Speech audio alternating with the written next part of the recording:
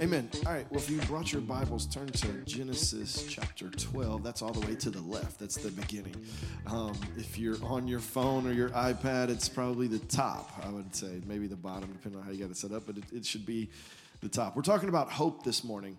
And at Propel, this is kind of the third week of us talking about hope. And the first week we shared with you guys is we were talking about hope in the midst of impossible or dangerous situations and how important hope is in those times. Last week at Propel, we talked about the woman with the issue of blood, how she had 12 years of constant pain and being an outcast and shame, but she had to hold on to her hope.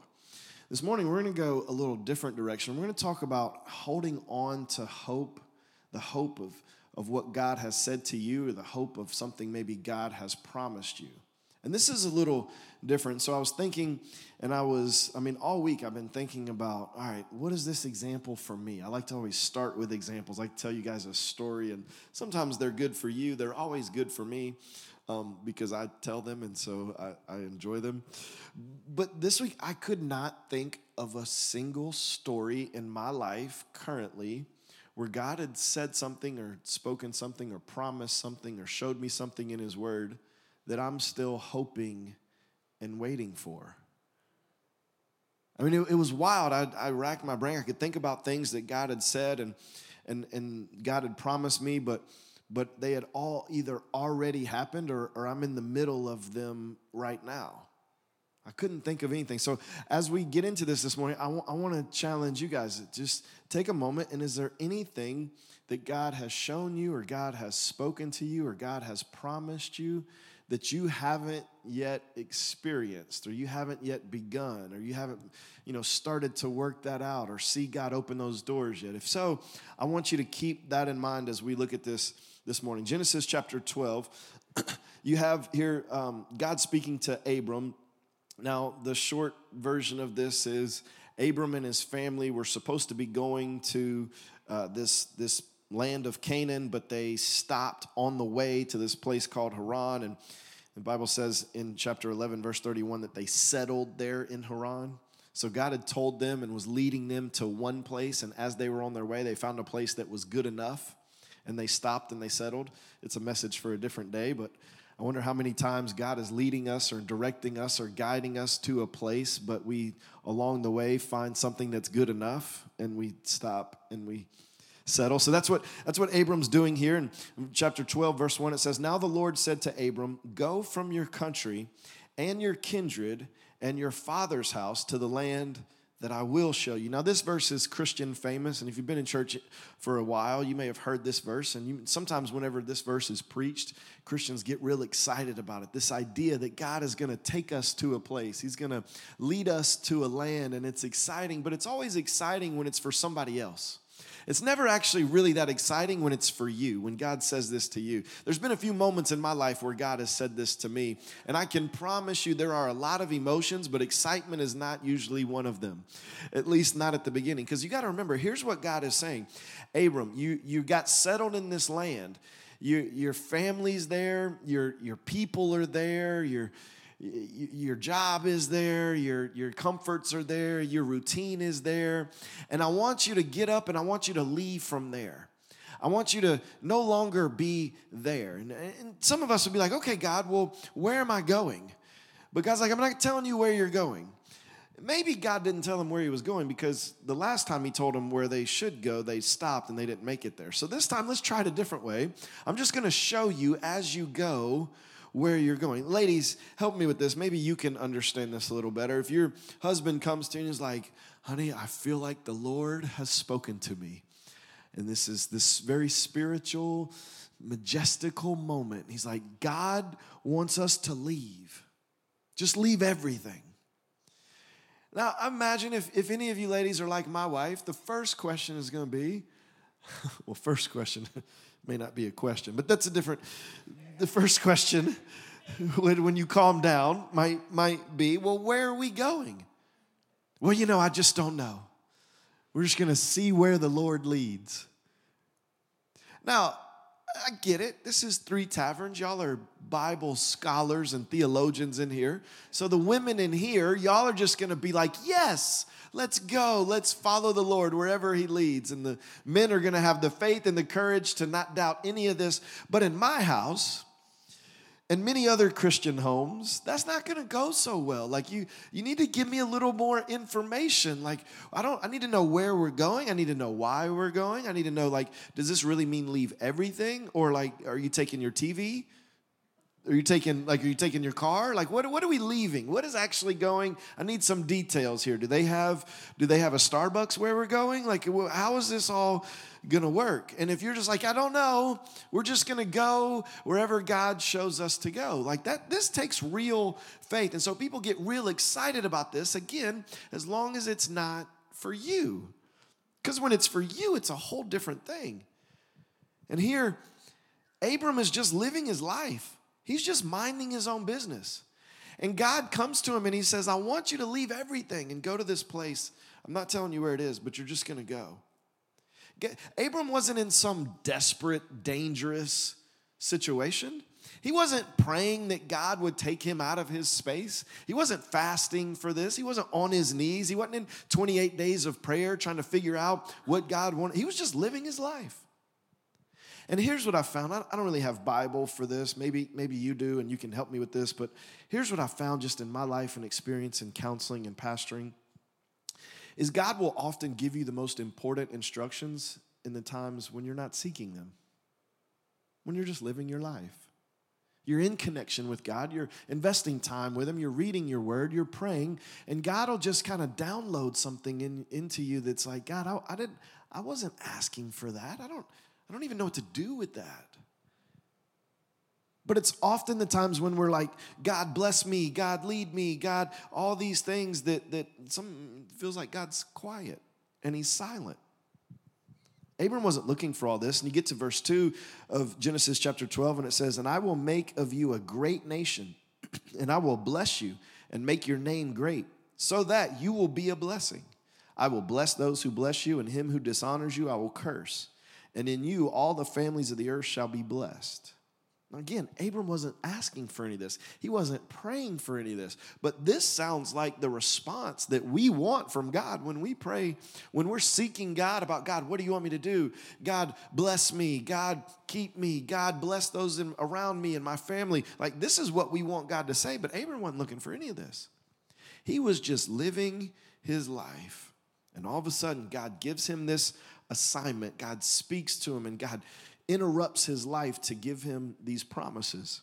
And then in verse 4 it says, so Abram went as the Lord had told him, and Lot went with him, which is a whole nother thing.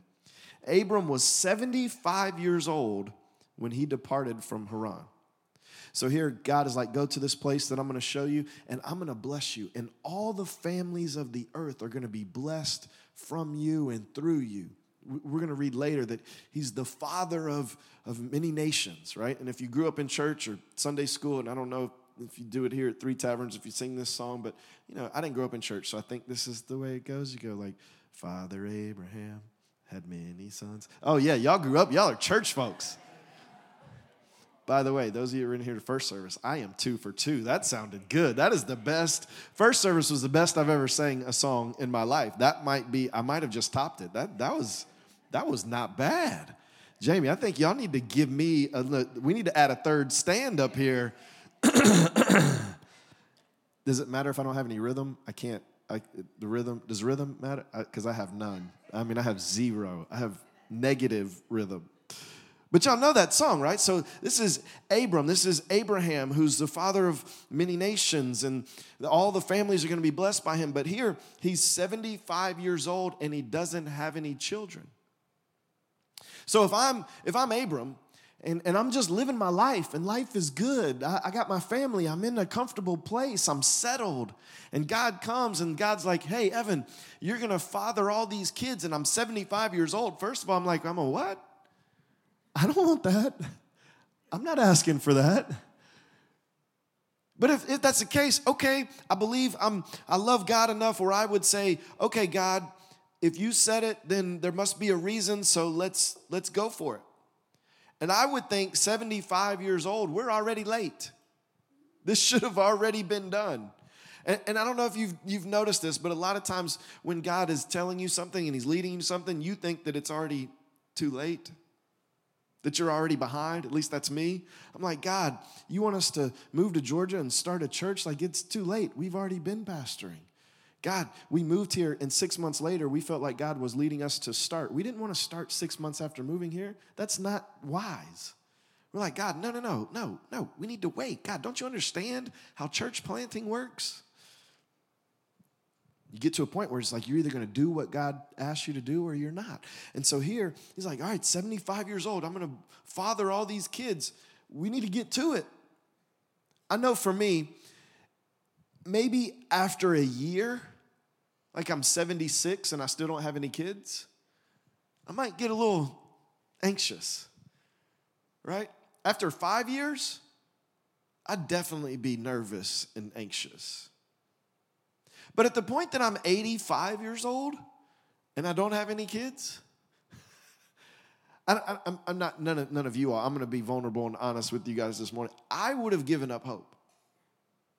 I'm sure I would have. I would have given up hope. I would have said, okay, maybe God didn't actually say that. Maybe I didn't actually hear God say that. Maybe I messed it up. Maybe I went left when I should have went right. Maybe there was some sin in my life that stopped this. But whatever the case is, that was 10 years ago and nothing's happened. And so therefore, I'm just letting that go. I'm just letting it go. I'm losing my hope. I'm letting my hope go. I no longer have hope that God is going to do that because it's not only impossible, now it's really, really impossible. And not only that is God's already said it and it hadn't happened yet. And it's been 10 years. At some point, I would have lost hope. Genesis chapter 21, verse 5 says this, Abraham was 100 years old when his son Isaac was born to him. He was 100 years old. I mean, it took him 25 years to begin to experience the fulfillment of God's promise that was already impossible 25 years prior. He held on for 25 years to the hope of a promise that he never saw any evidence of. It's one thing to hold on to your hope whenever you're going through a dangerous or an impossible situation. Maybe like the woman with the issue of blood. It's one thing to hold on to your hope when every day you're reminded of the hope of God's promises because you're in pain or because you're being shamed or because you're an outcast. But it is a whole different thing to hold on to God's hope and the promises that he's given you when life's good, your body's good, your family's good. At this point, Abram's become Abraham, and he's become very rich. So he's got money. He's got his health. He's got his family. At this point, does he even want kids? like 100 years old. Let's just say, like, what happens when you're 101 and you got a 1-year-old? I can't even imagine how hard it is to stay up late and wake up early at 101. What about when you're 102 and a little 2-year-old's running around and you got to keep up with a 2-year-old and you're 102? Like at some point, not only would I have lost hope, I'd be like, God, you can keep that. I don't want that. I don't desire that. Everything's good here. Let me just live the rest of my life and go on to meet you. I don't want anything to do with this. And yet, Abraham held on for 25 years. I think that needs to remind us that the time for hope is always now. It's always now. Romans chapter 8, verse 24 and 25 says this. It says, "For in this hope we were saved. Now, hope that is seen is not hope. For who hopes for what he sees? But if we hope for what we do not see, we wait for it with," this is a Christian cuss word, forgive me in advance. We wait for it with patience. Because everything now that you want, you can get immediately. Everything. I mean, I can't think of anything in our current world and culture, if you want it, you have to wait, or wait very long for it, depending on how good your Wi-Fi is and your cell phone service. Like, you can get anything immediately. But that's not really the way that it works in the kingdom. I mean, in God's kingdom, everything is not immediate. Everything is not on demand. Everything is not just at your fingertips. There are some things, and I would even venture to say many things, that require us to hope for what we do not see and wait for it with patience.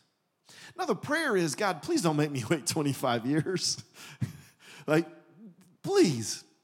But we have to get to a place where even if I have to wait 25 years, God, let your will be done and not my will be done. In those 25 years, Abram made a lot of mistakes. One of the most famous was trying to make this very promise happen on his own.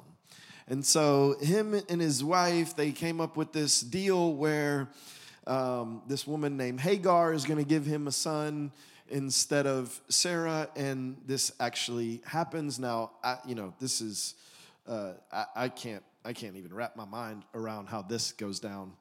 This does not go down in my house. That is for sure.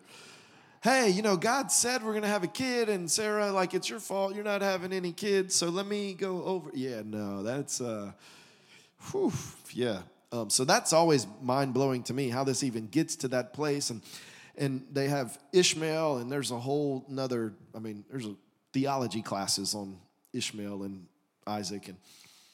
But I think we all get tempted, maybe not in that exact way, maybe, depending, but we all get tempted to try to work God's promises out on our own. Amen.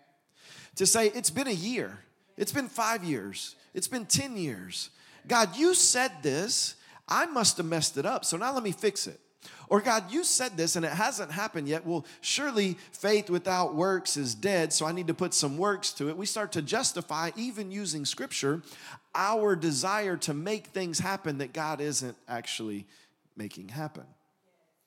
And that's what Abraham does, and I think we're all tempted with this, but when we go over to Romans chapter 4, they tell us a little more about Abraham, and I'd encourage you to read this whole chapter this week. It's great, it's fascinating, it's deep, and it's rich. And Romans chapter 4, verse 16, it says, that is why it depends on faith, in order that the promise may rest on grace and be guaranteed to all his offspring, not only to the adherent of the law, but also to the one who shares the faith of Abraham, who is the father of us all. As it is written, I've made you the father of many nations, in the presence of the God in whom he believed, who gives life to the dead and calls into existence the things that do not exist. In hope, he believed against hope. In hope, he believed against hope. What does this mean?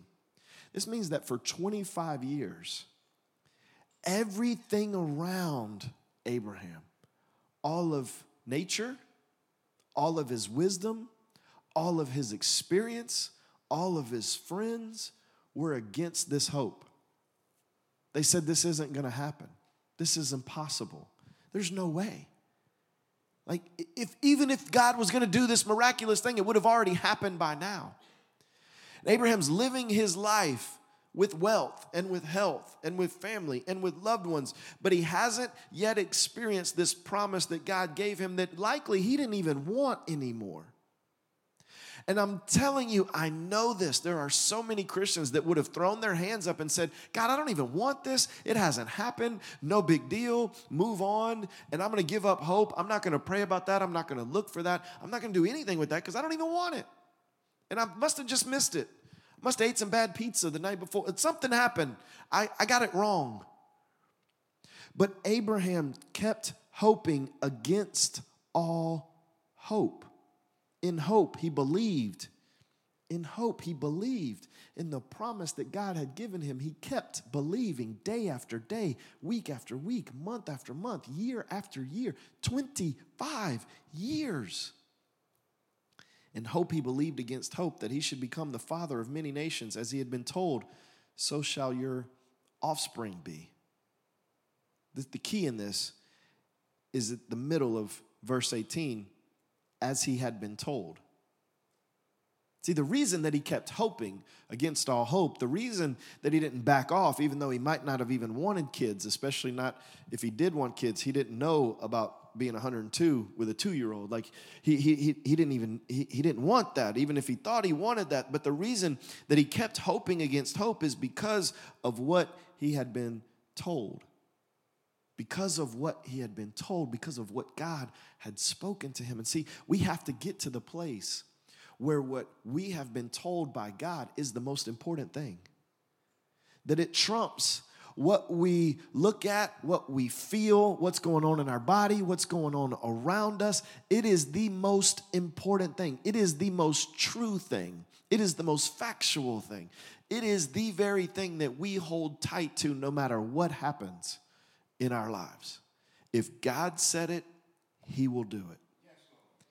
That has to raise in our priorities, in our heart, in our mind to the very top level. Because until it gets there, those 25 years will get you off of the promise. Those 25 years will remove you from what God wants to do and the fulfillment of everything God wants you to do. But Abraham, because of what he was told, he never let go of his hope. And in verse 19, it says, he did not weaken in faith when he considered his own body, which was as good as dead, since he was about 100 years old, or when he considered the barrenness of Sarah's womb. No unbelief made him waver concerning the promise of God, but he grew strong in his faith, and as he gave glory to God, fully convinced that God was able to do what he had promised. And this is wild. I mean, this is absolutely wild. Here he is, year 13. Year 14, and he's giving God glory, and he's praising God, and he's honoring God, and he's respecting God, and he's praising and worshiping and doing all these things for a promise that he has zero evidence of after 13 years, after 16 years, after 19 years. Put yourself in that position. Would you still be giving God glory and fully convinced that God is going to do what he said he's going to do if you had to wait 17 years with zero evidence, 22 years with zero evidence? I'm going to be honest with you. At some point, I got my money, I got my family, I got my health. I'm good. God, you can keep those kids. I'm not making it 25 years. I'm just not. And maybe y'all need to pray for me. I would weaken in my faith. I would push it all the way out of my mind. But essentially, these verses are saying that nothing, not physical things, not other people, made him lose hope. Let me give you some keys to this. Hebrews chapter 6, verse 11 and 12. It says, and we desire each one of you to show the same earnestness to have the full assurance of hope until the end, so that you may not be sluggish, but imitators of those who through faith and patience inherit the promises. It's saying show earnestness and don't be sluggish. What does this mean? This means be intentional, have some tenacity about what you believe and the hope that you have, and holding tight to what God has spoken to you and what God has promised you. There's something that God honors in that intentionality and that tenacity that we sometimes will just throw our hands up and become sluggish and unintentional and lazy about. In Hebrews chapter 10, verse 23, it says, let us hold fast the confession of our hope without wavering, for he who promised is faithful. The next thing is you have to watch your words. You need to guard your confession. When God reveals something in his word that you take as a promise to you, when he gives you a promise, when he speaks it to you, however God gives you this promise, you need to not only be intentional and act like it's coming, but you also need to be intentional and talk like it's coming. See, at year 10, I wouldn't have been talking like I was going to be a future father. I'd be talking like a husband. I'd be talking like a wealthy man. I'd be talking like a happy man. But at some point when you lose your hope, you lose your confession. And then you stop even speaking like it's ever going to happen. And over time, what happens is you then go to the opposite end of that and you start speaking like it'll never happen. So you start with a neutral and just not talking about it or not talking like it'll happen, and you end up in a negative where I'll never have kids. I'll never have enough. They'll never love me. This will never work out. This is just the way it is. And Hebrews 10:23, there's so many others. It encourages us, it implores us to hold fast, hold tightly the confession of our hope without wavering. And remember, as you're holding tight, maybe for 25 years, that he who promised is faithful, that God will not fail, he cannot fail. And then the last one, Hebrews 10:35 through 39. Let me read these to you. It says, therefore, do not throw away your confidence, which has a great reward. For you have need of endurance, so that when you have done the will of God, you may receive what is promised. For yet a little while, and the coming one will come and will not delay. But my righteous one shall live by faith. And if he shrinks back, my soul has no pleasure in him. But we are not of those who shrink back and are destroyed, but of those who have faith and preserve their souls. Are y'all catching this? You can't just step back. You can't just relax. You can't just be these people that shrink in the face, not just of adversity, but in the face of patience and time. In the face of, I haven't seen anything happen yet. We need to be people that don't shrink back and are destroyed, but who have faith and preserve our souls.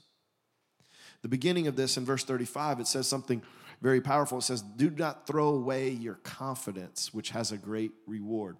I used to coach basketball at Kennesaw State, and let me see if I can give you all the short version of this. In basketball, the better you get, the older you get, the more your skills are clear. And so if you're not a good shooter, meaning, you shoot the ball and it doesn't go in, the older you get and the better you get, the more you're going to be open. And the reason for that is the other team realizes you're not a good shooter, and so they want you to shoot. When everybody's little and young and nobody's a good shooter, they guard everybody and they stay all up on everybody. But the better you get, you're like, all right, the good shooters, stay away from them. Hopefully they'll shoot it, and they're going to miss it, and we can go to the other end. Well, the good shooters, they're the opposite of that. They're guarded closely, and they shoot the ball, and they should shoot the ball. When I was coaching at Kennesaw State, we had a great shooter. This guy was great. He was one of the best shooters I've ever been around. But seasons are long, and 4 years in college, it doesn't feel like long, but it's long. So there's times where he would lose his confidence. And so I remember we were in practice one day, and he got the ball, and he was wide open. There was nobody around him and nobody in front of him, and he looks at the basket, and he doesn't shoot it, and he passes it. And coach just blows his whistle, and coach just goes off. He loses his mind. He's like, you have to shoot the ball. If you don't shoot the ball, you're hurting our team, which was absolutely true. And then he said something. He could tell that as he was really getting on this player, that he could tell the player's countenance.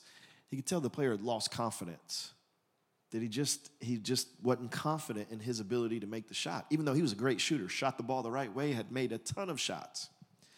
And coach looked at him, and I'll never forget this. And coach said, stop playing with your confidence. And he said, start playing with my confidence. I know you're a great shooter. I want you to shoot it. I'm telling you to shoot it. So what he was saying was, anytime that you begin to lose your confidence, stop getting the ball and thinking, I'm going to make it. I'm not going to make it. I don't think I'm going to make it. I've missed the last 3. I've missed the last 4. He said, I want you to get the ball and I want you to shoot it knowing my coach knows I'm going to make it. My coach wants me to shoot it. My coach believes in me and has put me in position to shoot it. And I think that what the Hebrews 10:35 is telling us, and I think this is so good for us, is to stop living your life with your own confidence. Stop shooting the ball with your own confidence, because your confidence goes up and it goes down. You see God do something and you get excited and you'll move mountains and you'll run across the river. But then there's other times where God hasn't done anything in 25 years and your confidence gets down, lower and lower and lower. And God is like, stop living with your confidence. Live by His word and His promises and allow that to be your confidence. So confidently act like you are a father even though you don't have any kids. Confidently speak like God is going to make you the father of many nations even though you don't have any kids. And be bold while you're being humble, but be bold in God's promises, and it will be so, because God cannot fail, He will not fail, He cannot lie, and He will not lie. But we have a part to play in that. And Abraham was intentional about holding on to his faith. He guarded his confession and he kept his confidence. In verse 22, it says, that is why his faith was counted to him as righteousness. Now, we've heard this, and you've probably heard this preached, and this is powerful, right? Righteousness just means right with God. So because he held on to his hope and he kept his faith, he was counted as righteous. He was right with God. Psalm 147, stanza 10 and 11, it says this, his delight is not in the strength of the horse, nor his pleasure in the legs of a man. But the Lord takes pleasure in those who fear him, in those who hope in his steadfast love. So God's pleasure is not as much in our strength and our ability to produce results as it is our willingness to hold fast to our hope and our faith. We hold to our hope and our faith, and God is pleased. Hebrews 11:6 says, without faith, it's impossible to please God.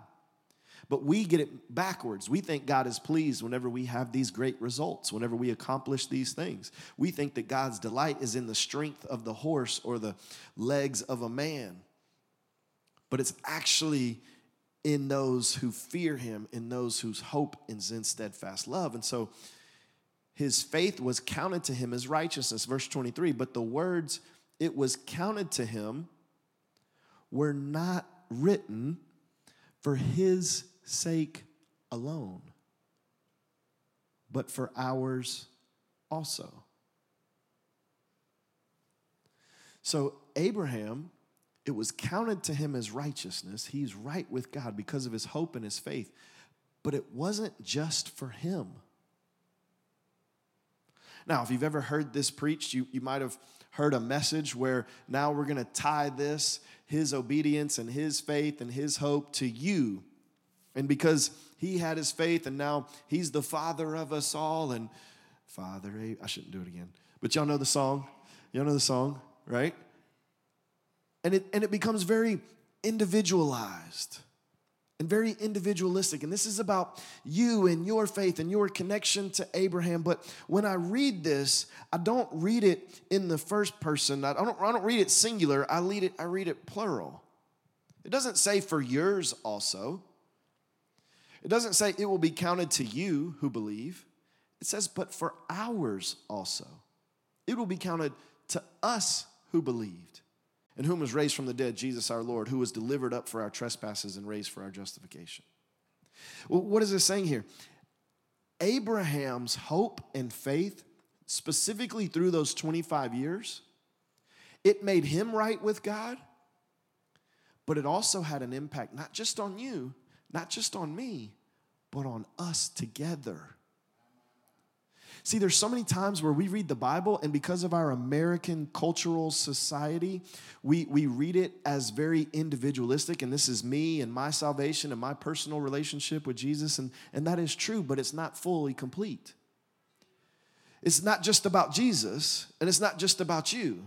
It's about Jesus and you and us. It's why when Jesus was asked, what's the greatest commandment of all? He says, love God with everything you have.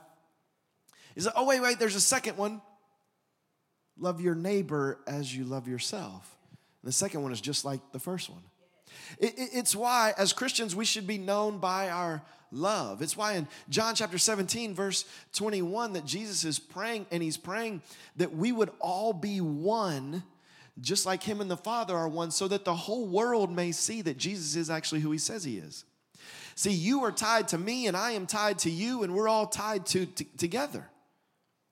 When he's told that it was counted to him for his righteousness, it wasn't just for his sake, but it was for ours. When I'm teaching basketball to little kids and they're just learning how to play, and you go and you shoot a layup, which is really close to the basket, and you don't shoot it like you shoot from outside. You shoot it basically with one hand.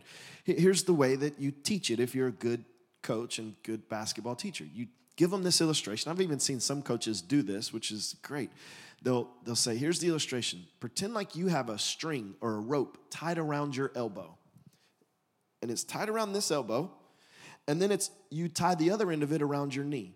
So whenever you go to the basket, this elbow goes up, this knee goes up. Whenever you go this way, this elbow goes up, this knee goes up.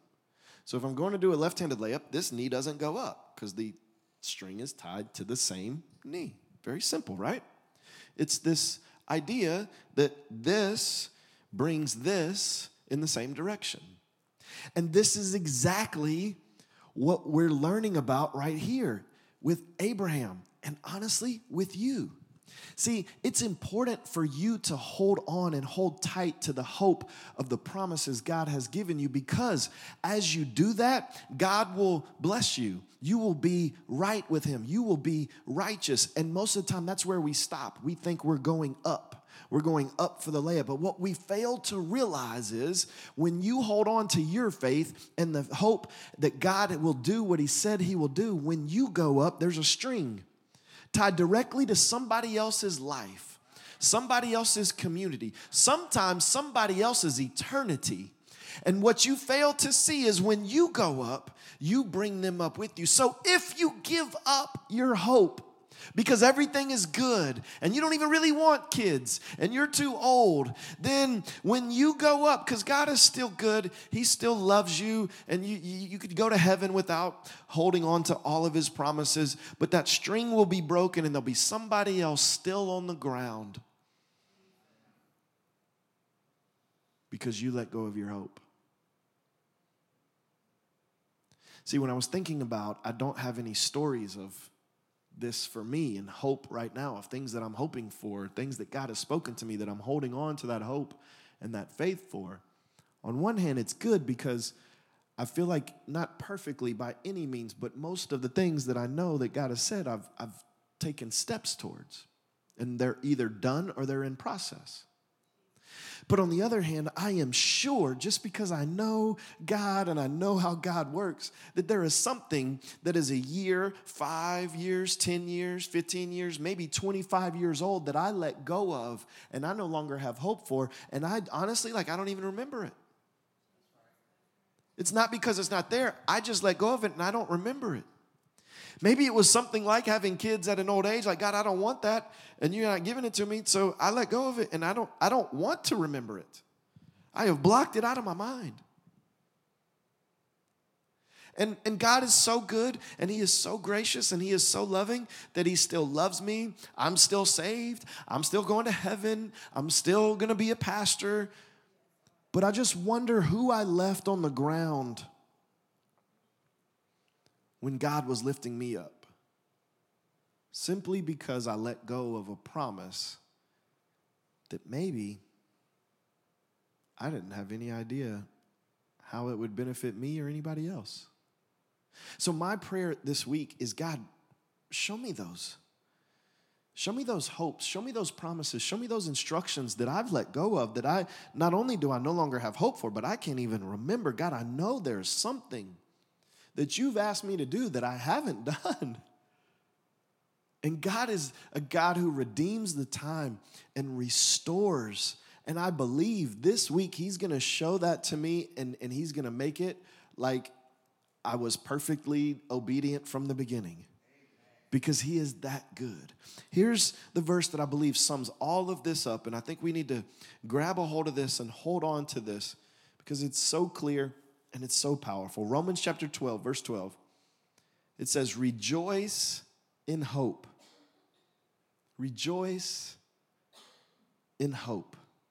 Be patient in tribulation. It's going to come. Jesus said, in this world there will be tribulation. There will be issues. But be of good cheer because he has overcome the world. Be patient in tribulation and be constant in prayer. Let me pray for us. Lord, I thank you so much for your word. God, I thank you that you don't throw us away, that you forgive us, you redeem us, you restore us. That God, even when we throw away your hope and forget your promises, that you love us so much that we are still with you and in you. God, I pray that whatever those things are that we were thinking about throughout this time that we've had together, those promises you've given us that we're still hoping for and waiting for and believing you for, God, I pray that we would be intentional and diligent with intensity, holding on to those promises, that we would guard our words, hold tight to our confession. We would speak like you're going to do it and that it is already done. And God, that we would stop being moved by the waves of our confidence. But God, we would hold to your confidence, the confidence that you've given us to give us that promise. If you tell us to do it, then you have confidence that us with you can accomplish it. And God, ultimately help us and remind us that this is not just about us. That when we go up, you want to bring others up with us. That there is a string tied to the promises that you've given to us directly to the lives and eternities of other people. So God, help us to be open and aware of where you're leading, what you're saying, and what you're doing. In Jesus' name, amen.